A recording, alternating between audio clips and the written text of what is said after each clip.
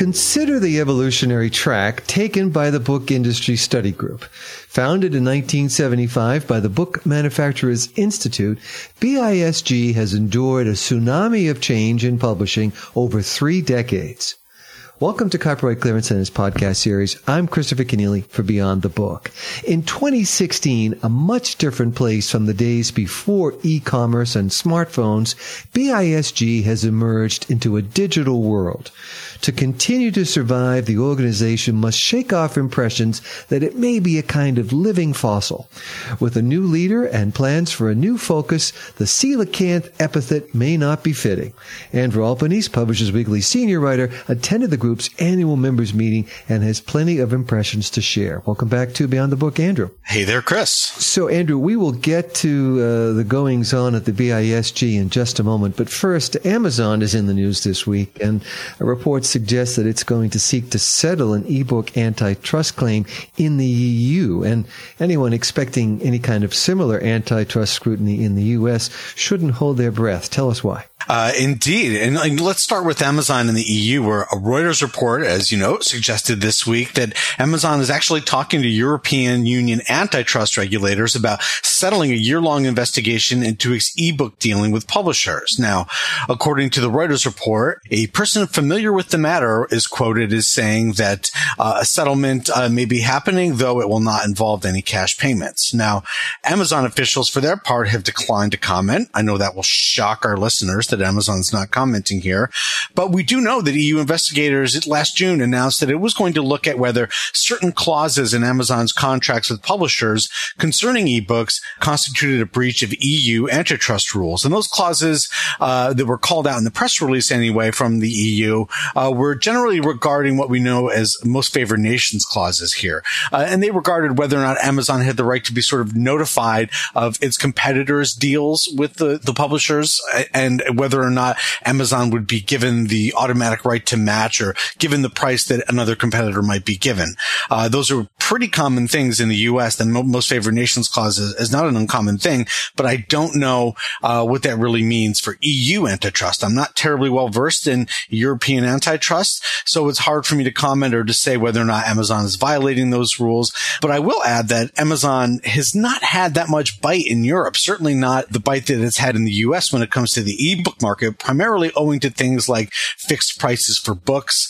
So I'm not sure how much a settlement is really going to impact Amazon in Europe, where they're already battling under pretty tight regulatory restrictions. Right. And we will get a chance to see all of that up close. You and I will be at the Frankfurt Book Fair in about 10 days' time. So we'll watch it from there and perhaps report on any late-breaking developments. But as your report suggests, groups like the Authors Guild and Douglas Preston's Authors United aren't going to find terribly much solace in any of this. The impact here in the U.S. is going to be negligible. Absolutely. And you're right. And our listeners will recall that Douglas Preston and the Authors Guild, Authors United, his group as well, over the last few years, they've pushed the U.S. Department of Justice to investigate Amazon for potential antitrust issues.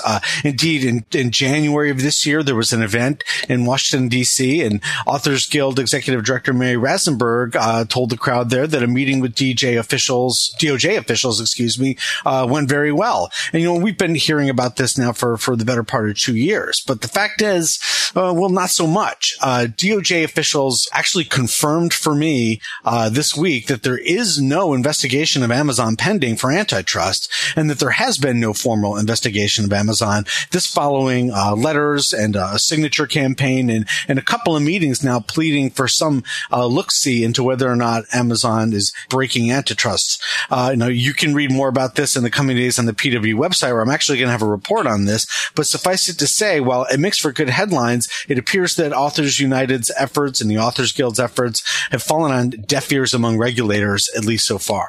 Indeed. And moving on, Brian O'Leary, whom we both know well, has officially taken the helm of the Book Industry Study Group. And you were there, as we said, at the group's annual members meeting just last week. And that was where Brian spoke for the first time to his new audience, to his new members.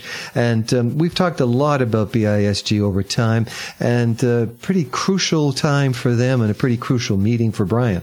Yes, absolutely. And you can read my recap of Brian O'Leary's talk on the PW website now. It's up there. But, the consensus at the meeting was that, it was a tough year for BISG, but still a productive one. And in O'Leary's 15-minute talk, you could almost feel like this calm settle over members. He laid out a very concrete vision for where BISG is heading. And he certainly impressed upon members that he is capable of leading the group. So where is he going to lead BISG to?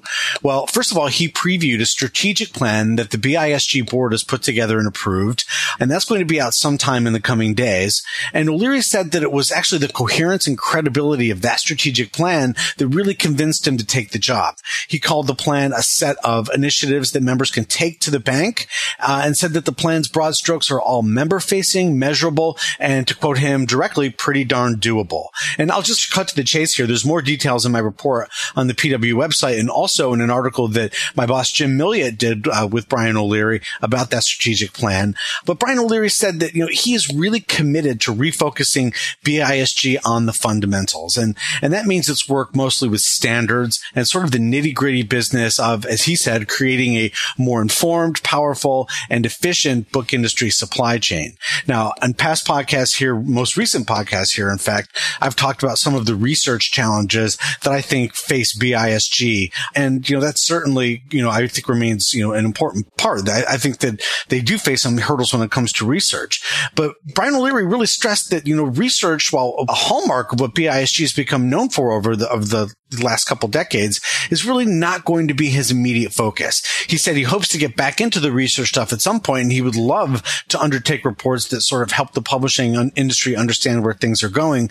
But he stressed that his commitment right now is to delivering value to BISG members. And that means standards work and work on membership and getting the organization sorted out. And it was pretty clear to me in talking with members that those priorities were music to their ears, and that there was a really good feeling among the group that they now have a solid leader and a solid plan going forward.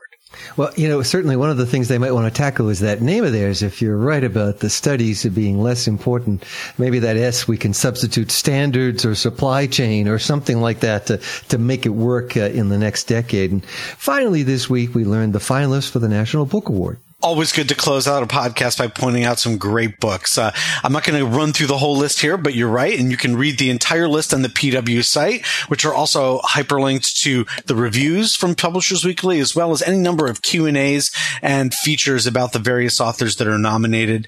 There's some great books on the list, of course. Colson Whitehead, The Underground Railroad, in fiction, which I know is a very popular book right now. And I'll say this, I hope Viet Thanh Nguyen owns his tux. Last year, he won a Pulitzer Prize and a Carnegie Medal for his novel, The Sympathizer. And this year, he's nominated for an MBA in nonfiction for Nothing Ever Dies, Vietnam and the Memory of War, published by Harvard University Press. So he's really turning out to be a truly special talent, and somebody who I think would be pretty remarkable to see winning major book prizes for fiction and nonfiction in back-to-back years. That would be quite a feat. So congratulations to all the nominees, and you can check them out on the PW website right now. Indeed, we will do that, and we will thank Andrew Albanese, Publishers Weekly senior writer, for joining us today as he does every Friday from New York City. Andrew, have a great weekend.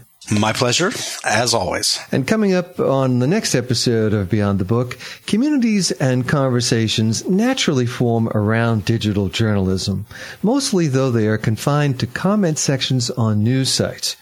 Jane Friedoff is a game designer, creative researcher, and experimental programmer who tells me about a special project she worked on while on the staff of the New York Times R&D lab.